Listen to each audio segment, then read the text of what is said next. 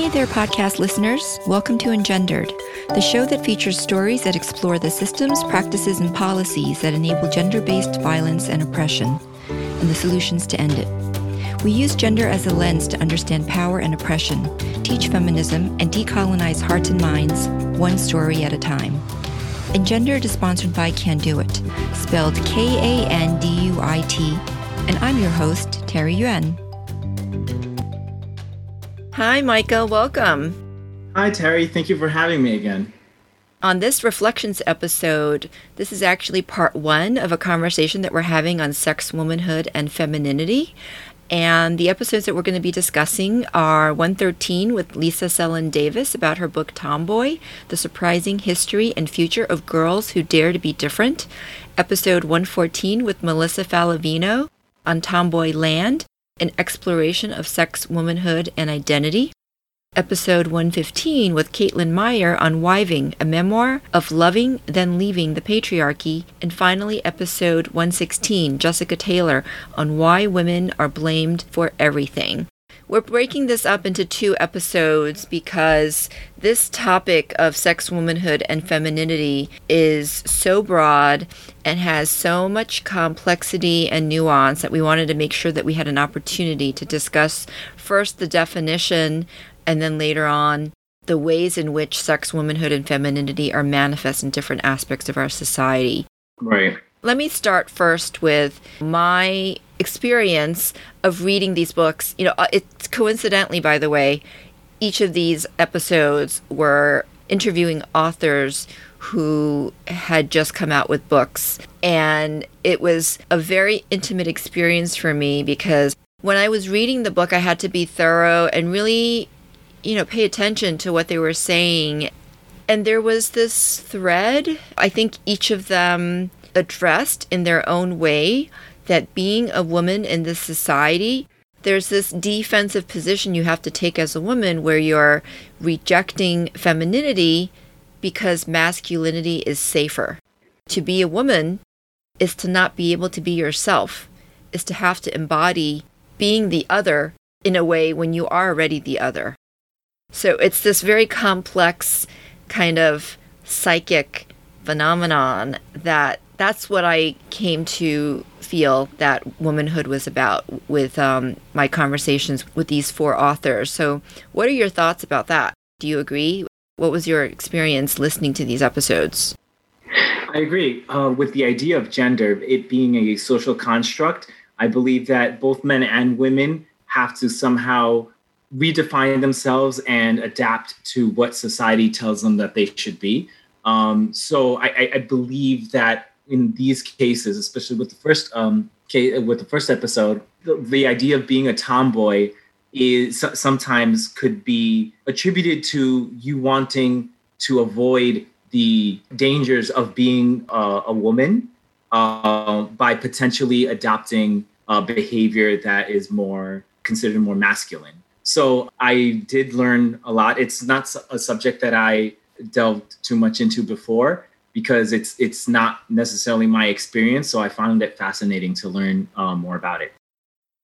Were you surprised to learn about the racist history of tomboyism and how, like, the idea that, only white girls, in order to propagate the white race, like white girls up until the age of puberty were encouraged to be physical and be active and to run and play so that they could be physically healthier to be able to breed? Right. And then once they became of age, that was not encouraged. So basically, once they got married and they had children, all this energy that they're used to having was sort of, I guess, shut down. Yeah. So was that surprising to you, the racist history? Yeah, absolutely. That was something that I was not familiar with at all. And what about in terms of the ways in which our society has come to define gender, where I think, for certain groups of people like radical feminists, they're what's called gender abolitionists. That they want to remove this concept of gender, that there is this definite continuum and gender identity is all, it's a social construct. Gender is a social construct. And so part of what I think shows up a lot in Lisa's conversation is that we need to be gender neutral or remove gender from our parenting and then the material aspects of how we raise our children. Yeah, so looking back even at other episodes, we see how society as a whole makes that divide so black and white, right? From our advertising, we take a look at the products that we buy. There are male and female versions of the same product, and a lot of times, women's products, even for the same product, they seem to be more expensive in some cases. I think that it would be of benefit for it to be gender neutral. I don't think it's helpful for society in general.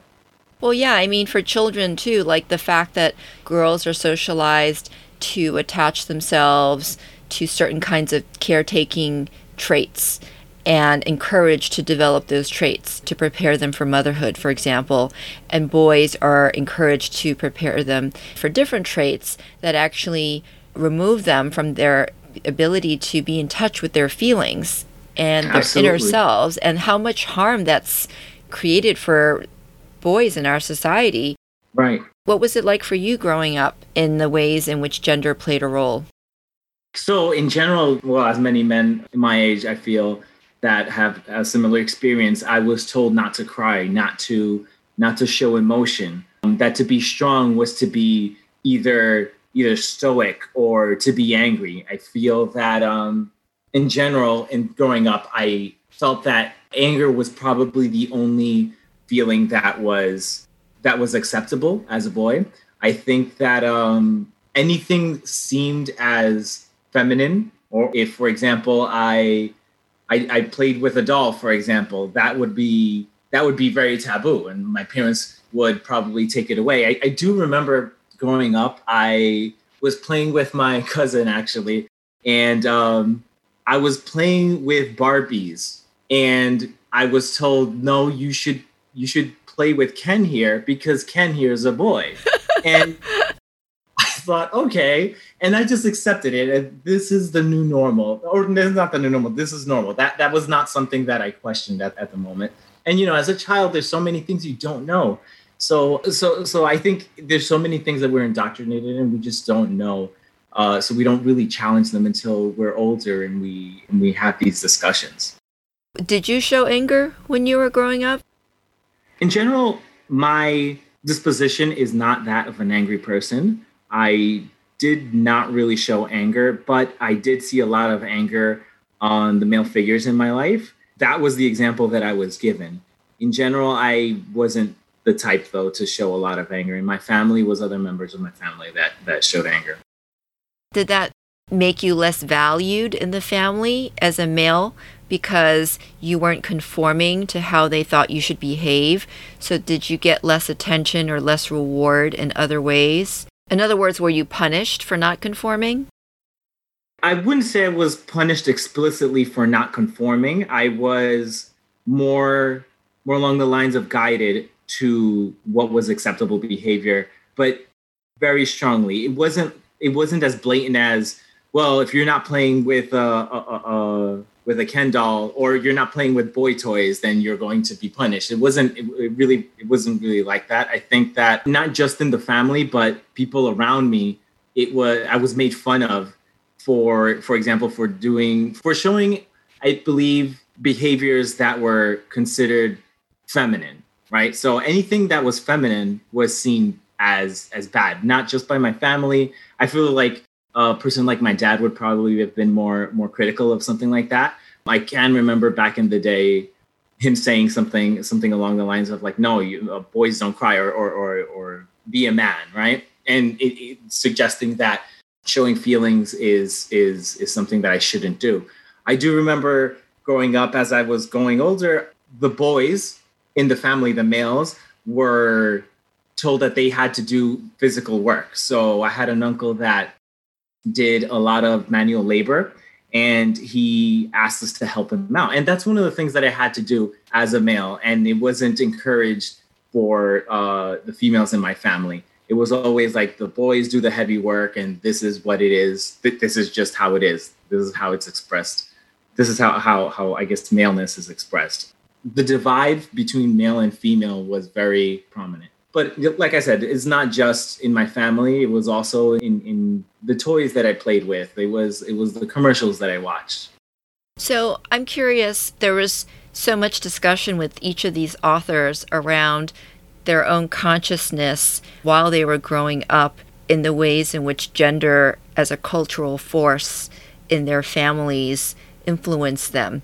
Did you have this understanding that these were factors that mattered to your parents and to your family? Is this a consciousness that you've acquired as an adult looking back? This is definitely a conscious that I acquired as an adult. Even though certain behaviors were punished and certain behaviors were encouraged, depending on what they were growing up, it's not something that I noticed as a child growing up. I think when I began questioning things in general and in life, I was probably more of a teenager, and I would start with things like religion, right? Where I started questioning that. But moving forward, I don't believe that gender was an issue that I questioned until I was probably in my 20s.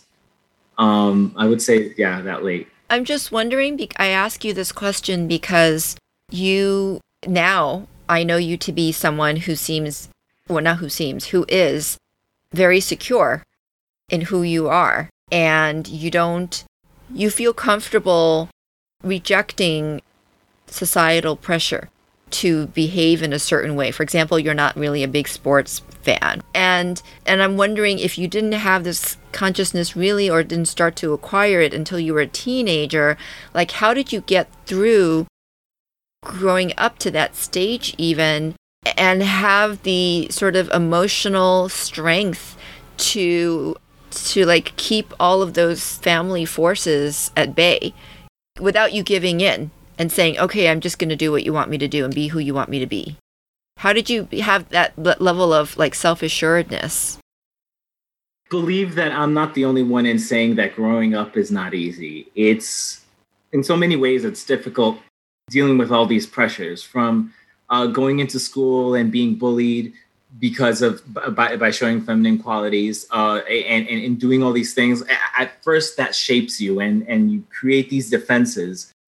But I think my core values were never really let go. I think as I got older and gaining more information and becoming more educated on these subjects, I looked back at who I was as a person and I thought, no, that's fine. The way that I am is fine, and I don't have anything to be ashamed of. Then I took a look at people who shamed others for being gay or for being or for showing feminine qualities. And then only after I gained this knowledge and this awareness did I feel more confident in my person. So back when I was a teenager, if somebody called me gay, I would be very offended. I would feel uncomfortable. It would make me feel very strange. But I feel like maybe in my mid to late 20s, it's not something that I cared about anymore. If somebody called me, whatever they called me, it really it has no weight. And that's very interesting because we're just going to skip ahead to Jessica Taylor's book, Why Women Are Blamed for Everything. And so much of what her work is about is undoing the self-blame that women internalize from a very young age and that society reinforces. And so the fact that you as a man were able to sort of jump back, or not jump back, like be more resilient to not let that shame, that societal shame, have, a stain on you. Whereas for girls and women, it's a harder thing to shed. And so maybe that's like one of the differences between being a woman and being a man in this society, is that there's not this level of shame that stays with you. I don't know. What do you think about that? I think it's much more difficult for a woman. I think there's so many more pressures that a woman has that a man does not have to deal with. From one of the things that you talked about was the idea of having to have a baby, that if you are a woman and you don't have a baby, there's something wrong with you. There's a certain level of there's these certain pressures that I feel a man doesn't have. Yes, growing up, there are some pressures on a man when it comes to having a child. Like, oh, do you have a girlfriend? You don't have a girlfriend. What's going on? Oh, you two are together. When is the baby? Like, although you do hear that, I think there's so much more pressure on a female than there is on a man. I have been living by myself for the past couple of years, and I really honestly don't hear a lot of people saying anything about marriage or anything about being with someone, while at the same time, I hear other people that I know personally that are close to me that say, my goal in life is to have a family and have kids, and that's really important to me. And they put all their value into having children, and they feel like that's super important. And I can't really say that that's all their choice, or part of that could be what society and pressures have been put upon the person, because mostly it's females that I feel experience this, right? So I was told that the person that I spoke to, that she wants to have a child, and it's very important to her, that there's no other way around it. And that's not the only person that I've spoken to. Like so many women have told me that having a child would define them, and their life would be a lot better if they did have children. That's a really good point. This theme that keeps showing up, that being a woman in society, to have value as a woman, is attached to your fertility, to your ability to reproduce, which is part of patriarchy, right? That you're sort of a vessel for continuation of the family unit and maybe passing down the patrilineal genes. And so when you are past childbearing age, you have less value, or maybe no value even. And I think that, I can't remember which author, which guest said this, but there's so much freedom for women who get older, who aren't valued by their bodies and their appearance and their youth, and they get to like have more. That's why older women have shorter hair. Older women have short hair because they don't care about having to look feminine for society to gain male approval or attention. And so this idea of womanhood being defined by the reproduction is so limiting in so many ways, because if you choose not to parent, or if you can't, then there's so much shame attached to that. Women who want to have children and are infertile, there's so much shame in those conversations that show up when they turn to, other sources like adoption or IVF. And I think that we need to stop that.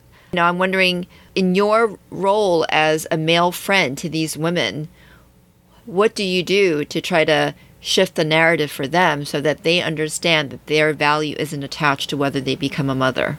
In some cases, I will explicitly tell them that like just exactly what you just said, that their value isn't attached to your reproduction, to you being a mother, that there's so many other things that you are that define you. You're a kind person with who loves doing XYZ, that is caring to your friends. Like, they may be friends with me, and they're wanting or not wanting to have a baby is like the last thing that I think of, right? So that's what I would say to them. But it's not something that I could say like, oh, well, I understand how you feel, because that's so not true. My parents never question me and say, hey, when are you going to have kids? That pressure on the male, I feel, is less, or at least in my case. It's different when it comes to people who have greater wealth and generational wealth, because they want to pass on that wealth to the children. They want to have an inheritance, somebody who can be a beneficiary of the inheritance, of the estate, of the company, of whatever. Right. And pass on the name, for example. So what about this concept of religion? That played a role in several people's lives, in Melissa's life, in Caitlin's life, clearly growing up Mormon. What did you think about the role of religion in shaping womanhood and femininity? And what has your experience been in how it's shaped your identity as a man? I don't think religion to me was a very big part of my life. I think growing up, I did do it with my family, because my family felt that at a very young age that it's important to go to church. And but at the same time, when it comes to religion, it's not just the religion and your values. It's the social aspect of it, right? The other people that you meet in church and the community that is built around it. And I feel like I haven't been exposed to a community like that for a very long time. So as a teenager, when I had the choice of not going to church, I never took it. Well, that's not true. I actually did go to camp, religious camp for some time when I was younger. But even at a young age, I always questioned the idea of religion, and I don't feel it necessarily. To me, it's really hard to speak on because I don't feel it necessarily impacted me to a degree where it changed my view of women or the role of a woman or of a man. I feel personally that I can't really speak on it. I've heard many people say, like, for example, the Mormon religion, they have strict values and strict rules, but growing up Catholic, it wasn't really, and especially in my family, it wasn't really a very important part of my life, and it still isn't. Well, I just came across this quote recently, which I thought was very relevant because the role of the church, we've talked about this in past reflections episodes, where the role of the church is just another arm of patriarchy. It is a social construct, and many, depending on the church as an institution, it's there to reinforce, for sure, gender ideologies and roles. And so this quote that I just saw recently on Instagram, a lot of pastors have to encourage women to stay with abusive husbands because if they taught women how to recognize abuse and leave it, women would be leaving their churches too. That's very true. That's very. See, that reminds me a lot of episode 115 with Caitlin Meyer when she said that growing up as a Mormon, and she was sexually assaulted, and she mentioned that she told her mom that, and her mom's response was that she asked her, did he go to temple? And because he went to temple, I guess this excused his behavior, or he's past that, and it's nothing that should be of a concern. So yeah, that's just an example of this oppressive patriarchy that Caitlin had to deal with. And that makes perfect sense, right? Like that, I feel like that's very abusive. That's very oppressive. And if I feel that Caitlin now is a very different person. I believe that she's no longer Mormon. So maybe that quote is 100% right. Yeah, I mean, she's definitely not Mormon anymore. And I would say she's constructed her life in a way where she is not shackled to those definitions of what makes her a woman and what makes her valuable. And being, I think, away from the U.S., she lives in Portugal, and being older certainly helps. Not being exposed to the rhetoric of what we get in the U.S. here, because so much of what Republican and conservative ideology is attached to is Christian ideology, right? So, for example, like I'm thinking of this week, there was this revelation, I'm sure you saw, that Jerry Falwell. Yeah, the Falwell. Yeah, that's a crazy situation. So tell me what you thought when you first saw that. Were you surprised?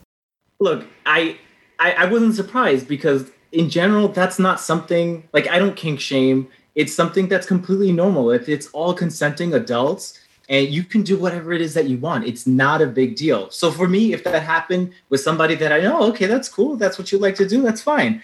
I think that it's a really big deal when it comes to religious people. So I think that the hypocrisy is what made it to the news. Because if your husband wants to watch you do whatever it is that you want, again, I don't find any issue with that. Right. And it's really just this, it's the hypocrisy that matters, because people who live in glass houses shouldn't throw stones, right? And the fact that they are policing people's relationships from afar and telling in the university, right? Yeah. Well, also just, from their role as, a religious figure, not just through the Liberty University, but policing people's behaviors and roles, what a man should do, what a woman should do, because the Bible says so, blah, blah, blah.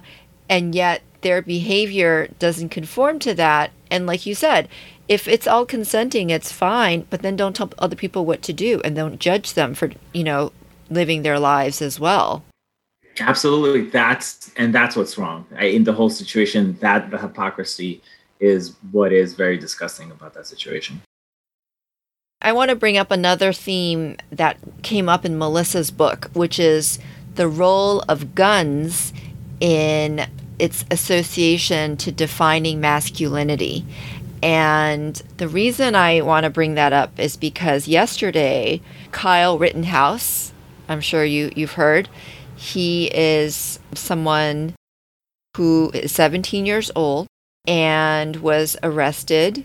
He was charged in fatally shooting at least one protester and injuring others in Kenosha, Wisconsin, in protests there.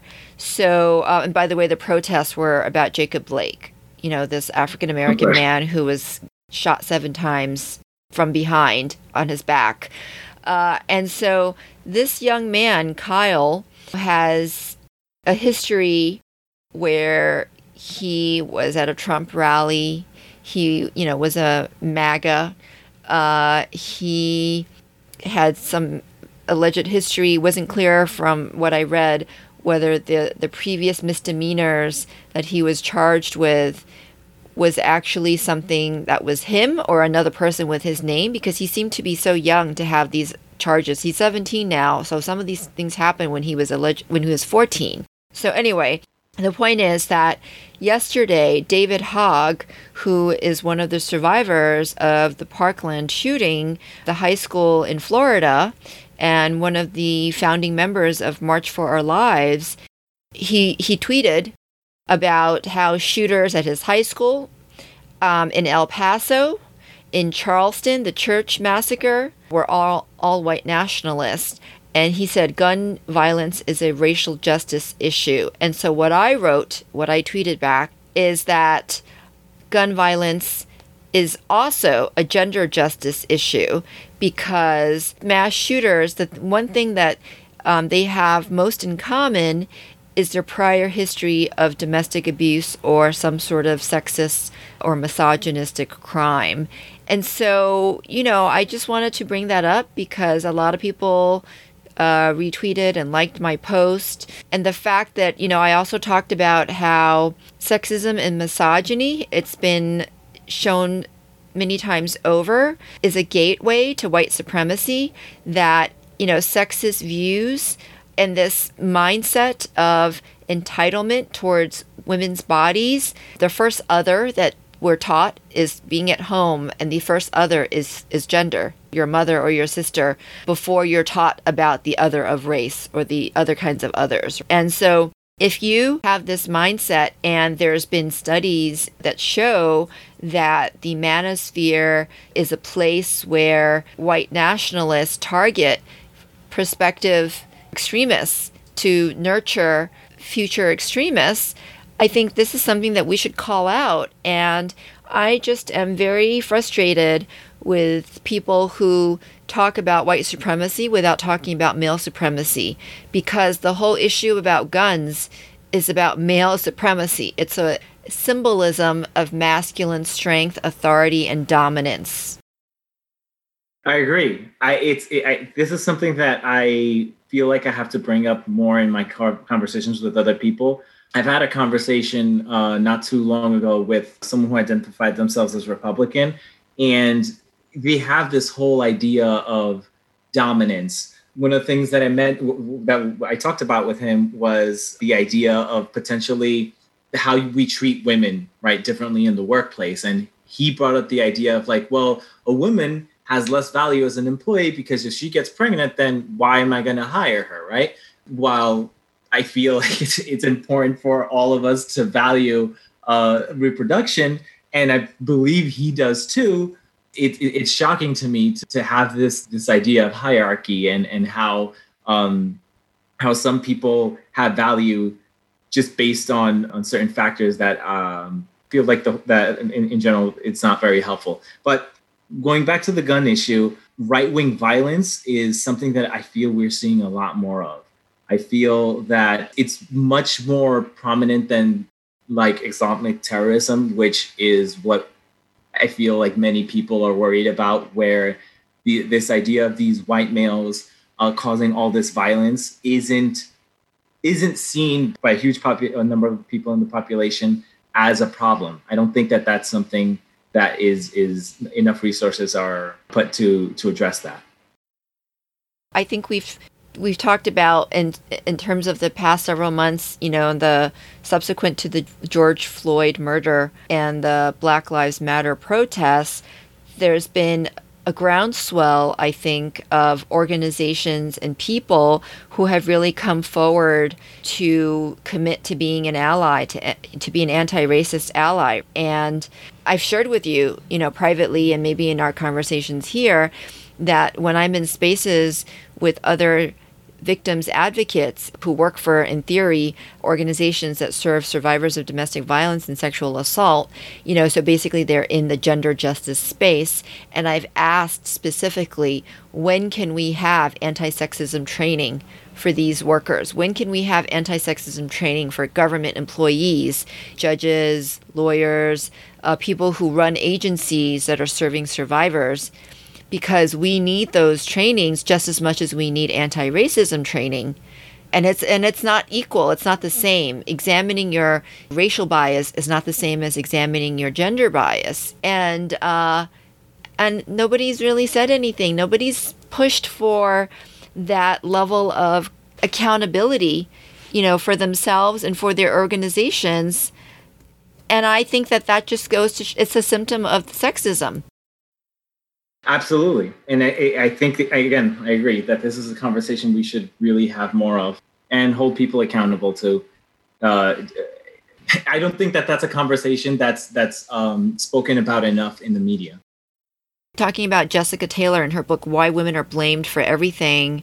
This basically came about, this book, from her PhD dissertation, where she did years of study and attitude. She created, all these kinds of psychometric assessments for people's proclivity towards victim blaming and blaming women in various acts.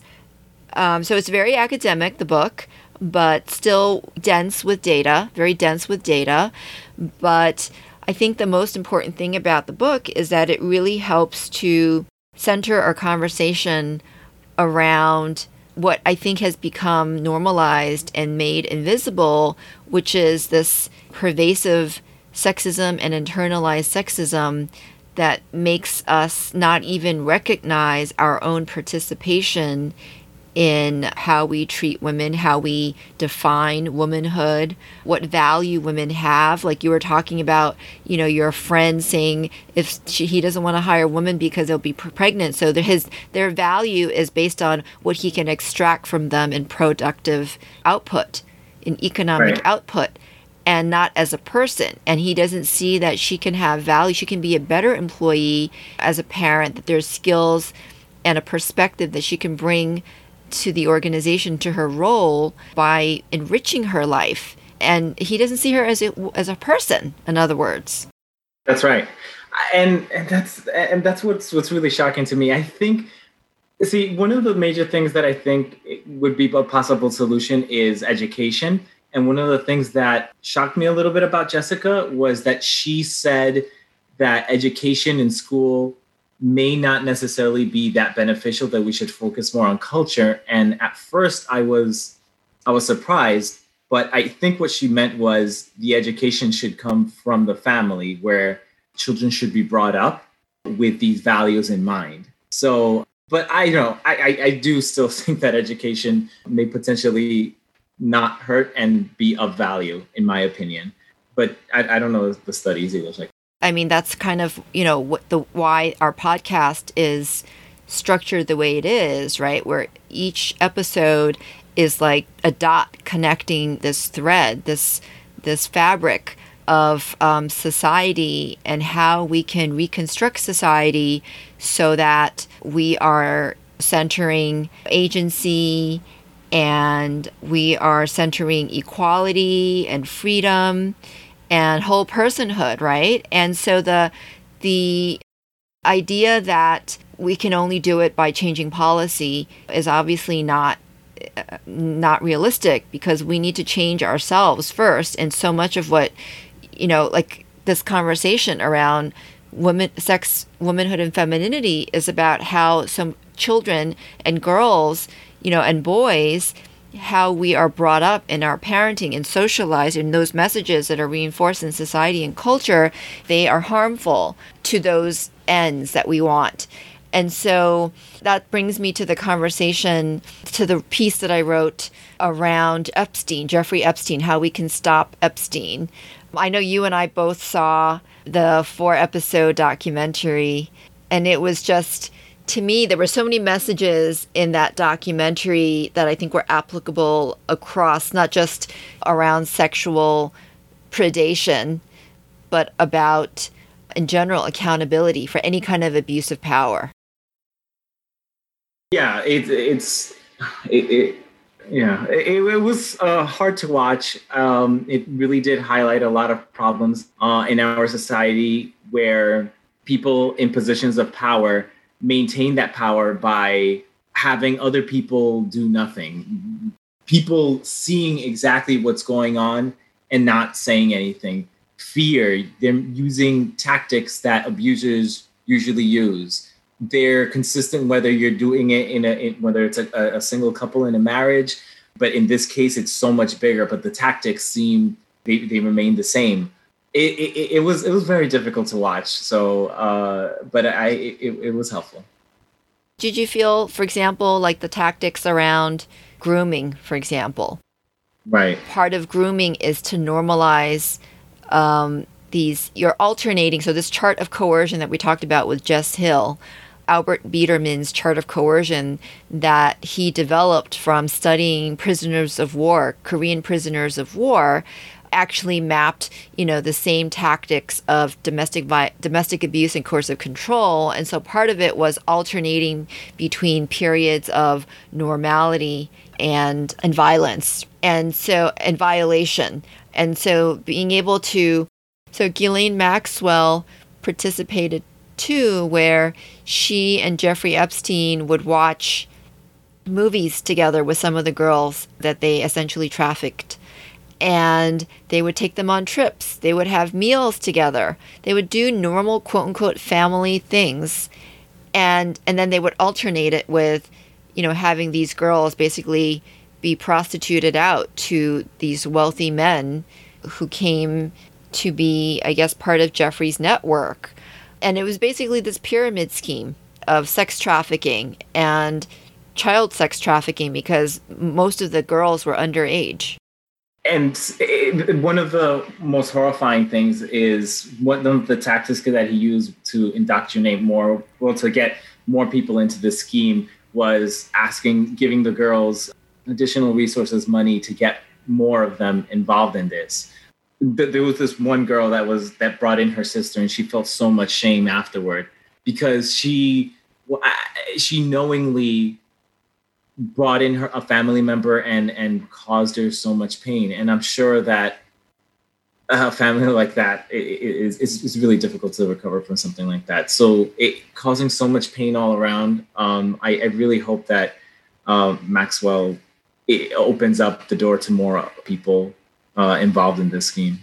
Wait, so let me just get this straight. So you're part of how they identified potential recruits to their pyramid scheme is to have this profile of a young girl who is vulnerable, right? So she was either economically vulnerable, or she came from a home where there was something lacking. There was abuse or neglect. Maybe she was sexually abused. Maybe there was domestic violence, whatever it was. And so if it was consistently negative in a certain way, and they were able to sort of, give her like a different environment where there was material wealth and material comfort, even though spiritually they were being harmed, right? And physically they were being harmed, this alternating between comfort, safety, or the illusion of safety, and violation made it still better in a way, right, than being consistently poor or hungry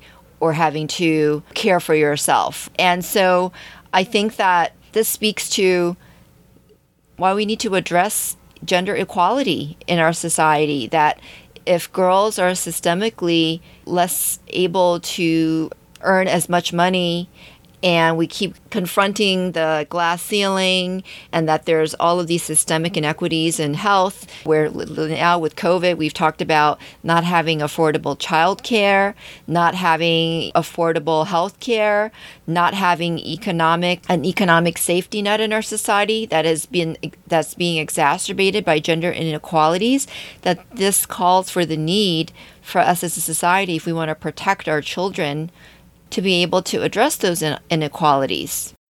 Right, by using policies that help everyone. I think that in general, remember I just mentioned that I spoke to somebody who identifies as Republican. One of the other things that he says is that he has an issue with the idea of equality. And I believe that his reasoning is more along the lines of like, well, the harder you work, the better you are going to be economically, and that you'll be above. And this is a survival of the fittest kind of situation. And I think that kind of thinking makes him believe that certain people have more value than others. And if you are in a situation where you're lacking or you're suffering or you're going through things, it's really your fault. And again, he's a white male, so to him, maybe one of the things that he doesn't like speaking about is privilege. And I think that the reason for that is because he doesn't want to recognize this privilege, because then it'll hold him accountable for this inequality. And he doesn't like to see, so to him, of course, it would make more sense for him to just care about himself. But that's basically what you're saying, is that's the definition of the Republican platform. It's about individualism versus, Democrats, which is more about collectivism, right? And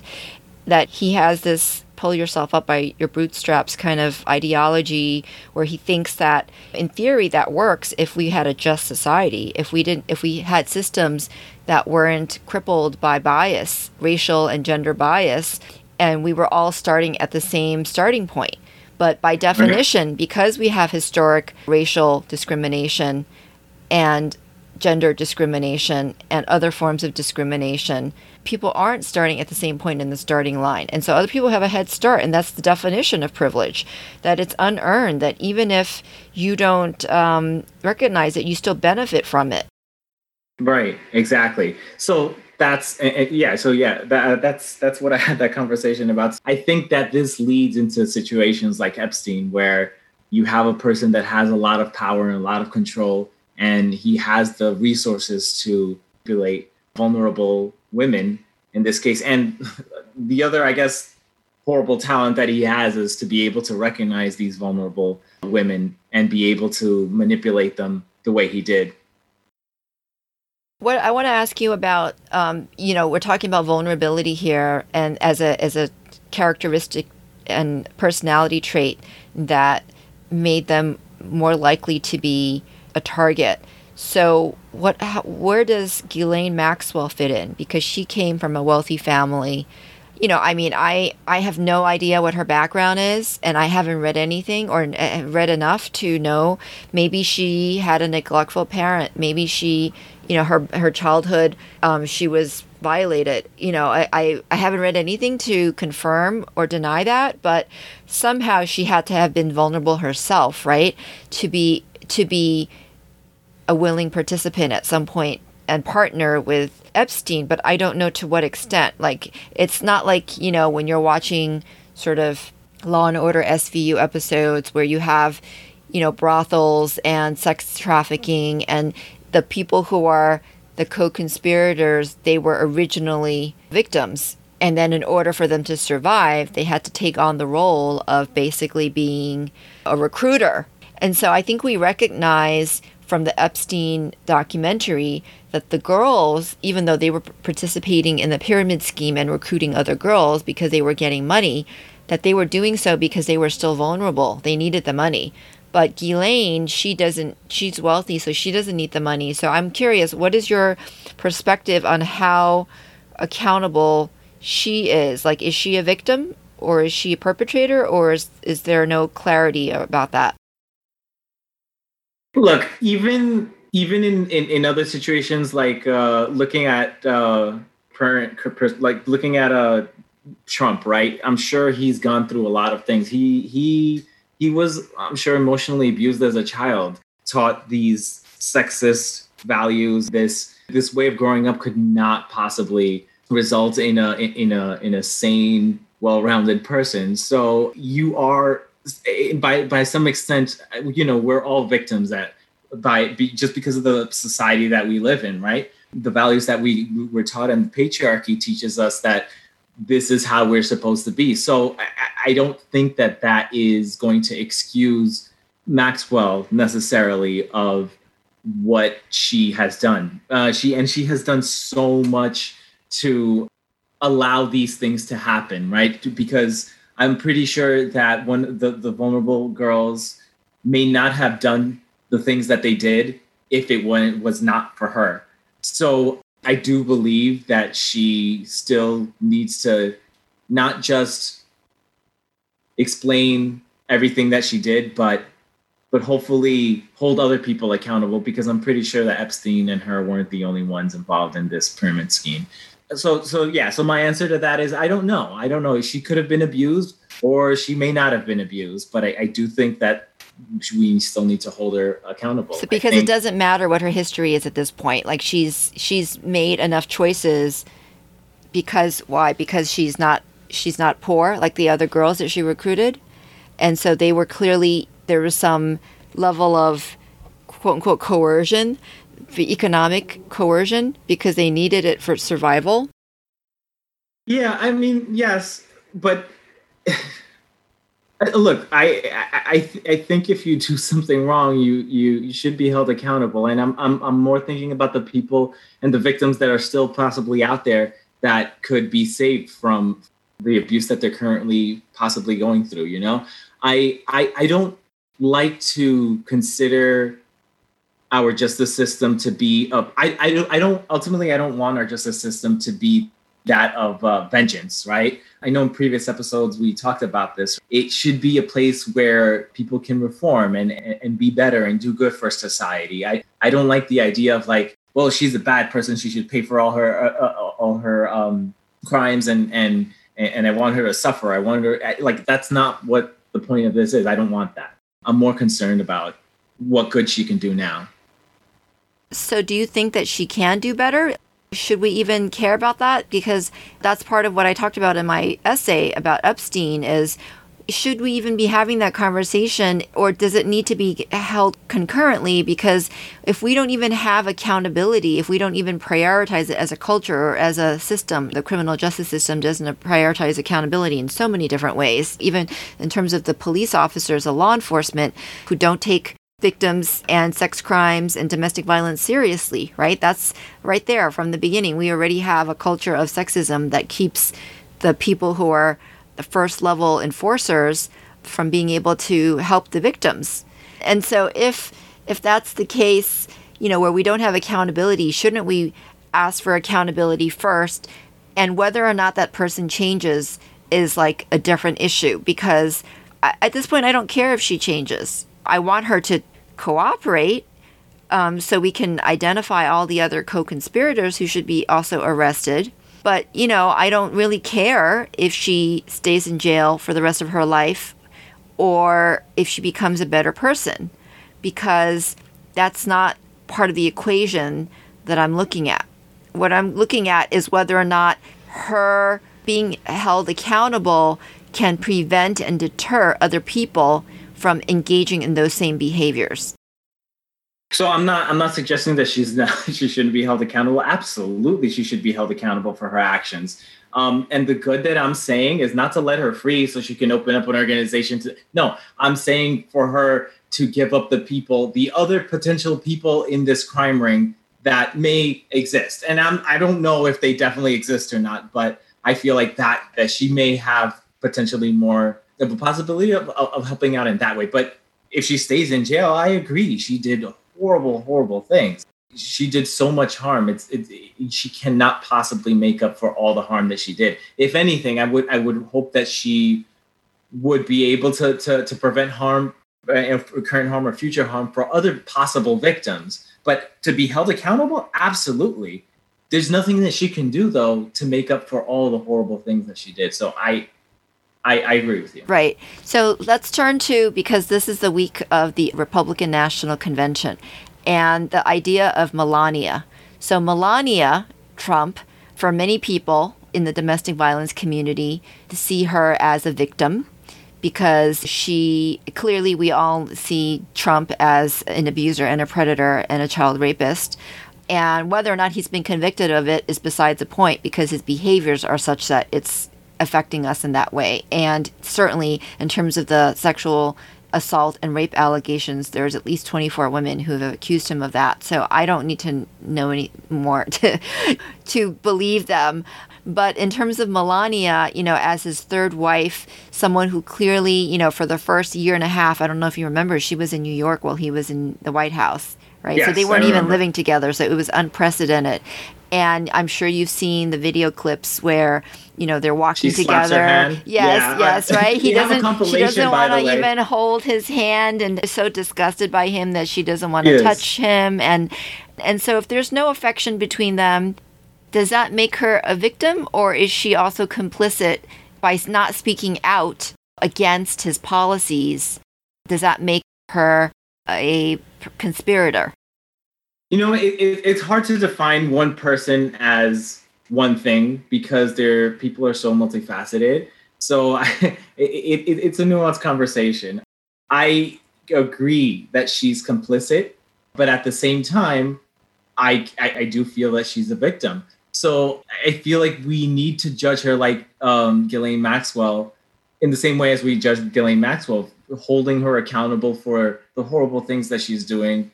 And by supporting the administration, that's something that... Melania isn't committing any crimes. It's just wrong from a moral level and an ethical level. People think that her silence is complicity with all of the damaging and harmful and intentionally harmful and destructive policies that her husband supports. So is her silence... And even if she's parroting, like in her speech this week, she's parroting and supporting him, even if she's not authentic in her support, does that make her guilty from a moral perspective? Her silence does make her, in my opinion, guilty from a moral perspective. But I feel like in order for Trump to become president, he needs to appease certain populations. So he has to have a wife, right? He has to have somebody to take that position. I don't think he values that position. It could be anybody. Melania just happens to be that person. So it's difficult to judge her for who she is. I do think that she, in many ways, is opportunistic, because her rhetoric does change based on what situation she's at, right? In the past, she's been asked, hey, what if your husband cheated on you? And she said, oh yeah, I'll definitely leave him, I believe. And that's something that she changed in, right? So in many ways, yes, she is complicit. In summary, looking at all of these episodes in how women are defined, in how women are policed, in how systems and society and families contribute to that, what do you think we can do differently as individuals right now, that we can share with our listeners so that they could start taking steps to confront these harms? Well, first, I feel, and I'm very supportive of our podcast, and I feel as a listener, just listen to the episodes. There's so much that I have learned, and I hope that you share this information with others. In the same way, I try to have conversations with as many people as I possibly can, to get their point of view and share ideas. I think as a listener, always ask questions. I always have so many questions, and there's so much nuance to so many conversations that we speak about, and all these topics. things are not always black and white. And it's really important to discuss what the details are, because if you listen to certain people in the media, you may not necessarily get the full context of all the stories and the different points of views for you to be able to make your own decisions. So I would suggest inform yourself as much as you can. I think that's my major ask of you if you're listening to this. Well, I agree with you, and I want to appreciate you, Michael, for your ability to not just see the grays, but hold us accountable to examining them in our conversations, because I think so much of what's happening, especially in this feminist space around sex and gender, is this kind of censorship where people aren't having conversations. And if you are on one side, if you have a certain belief, or if you're on the other side, then they're just deciding not to talk to one another. And that just not having that conversation is in and of itself harmful, because we need to be able to come together if we're working to fight patriarchy and to end sexist oppression and sexist exploitation and violence, that we recognize it and we recognize that we're on the same side, because these forms of oppression and control are manifest in so many different ways in our society. And so all of us need to come together who are working to end sexism, to end racism, to end homophobia, etc. And having this kind of cancel culture approach is I think, going to be ultimately very harmful for us, because we're not coming to the table to have conversations and deciding what is it that we have in common and how can we use that commonality and shared values to advance each of our causes in a collective way. Right.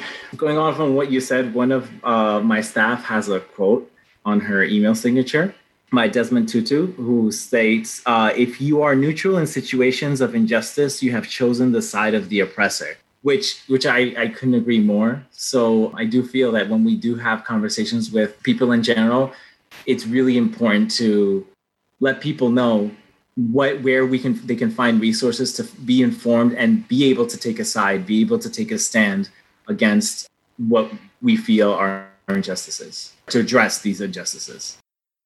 Well, it's been a very rich conversation, Michael. I'm always grateful to have these conversations with you as a thought partner, and I look forward to having our second half of the conversation on sex, womanhood, and femininity soon. So keep safe and keep healthy. Thank you so much, Terry. Thank you. Thanks for listening to this episode of Engendered. The show is sponsored by Can Do It Q&A, a peer-based knowledge platform that connects social service providers in advice, community, and learning. You can join Can Do It Q&A for free at qna.kanduit.com. I'd love to get your feedback and hear any questions or suggestions you may have for the show. Please email us at engenderedpodcast@gmail.com with your questions.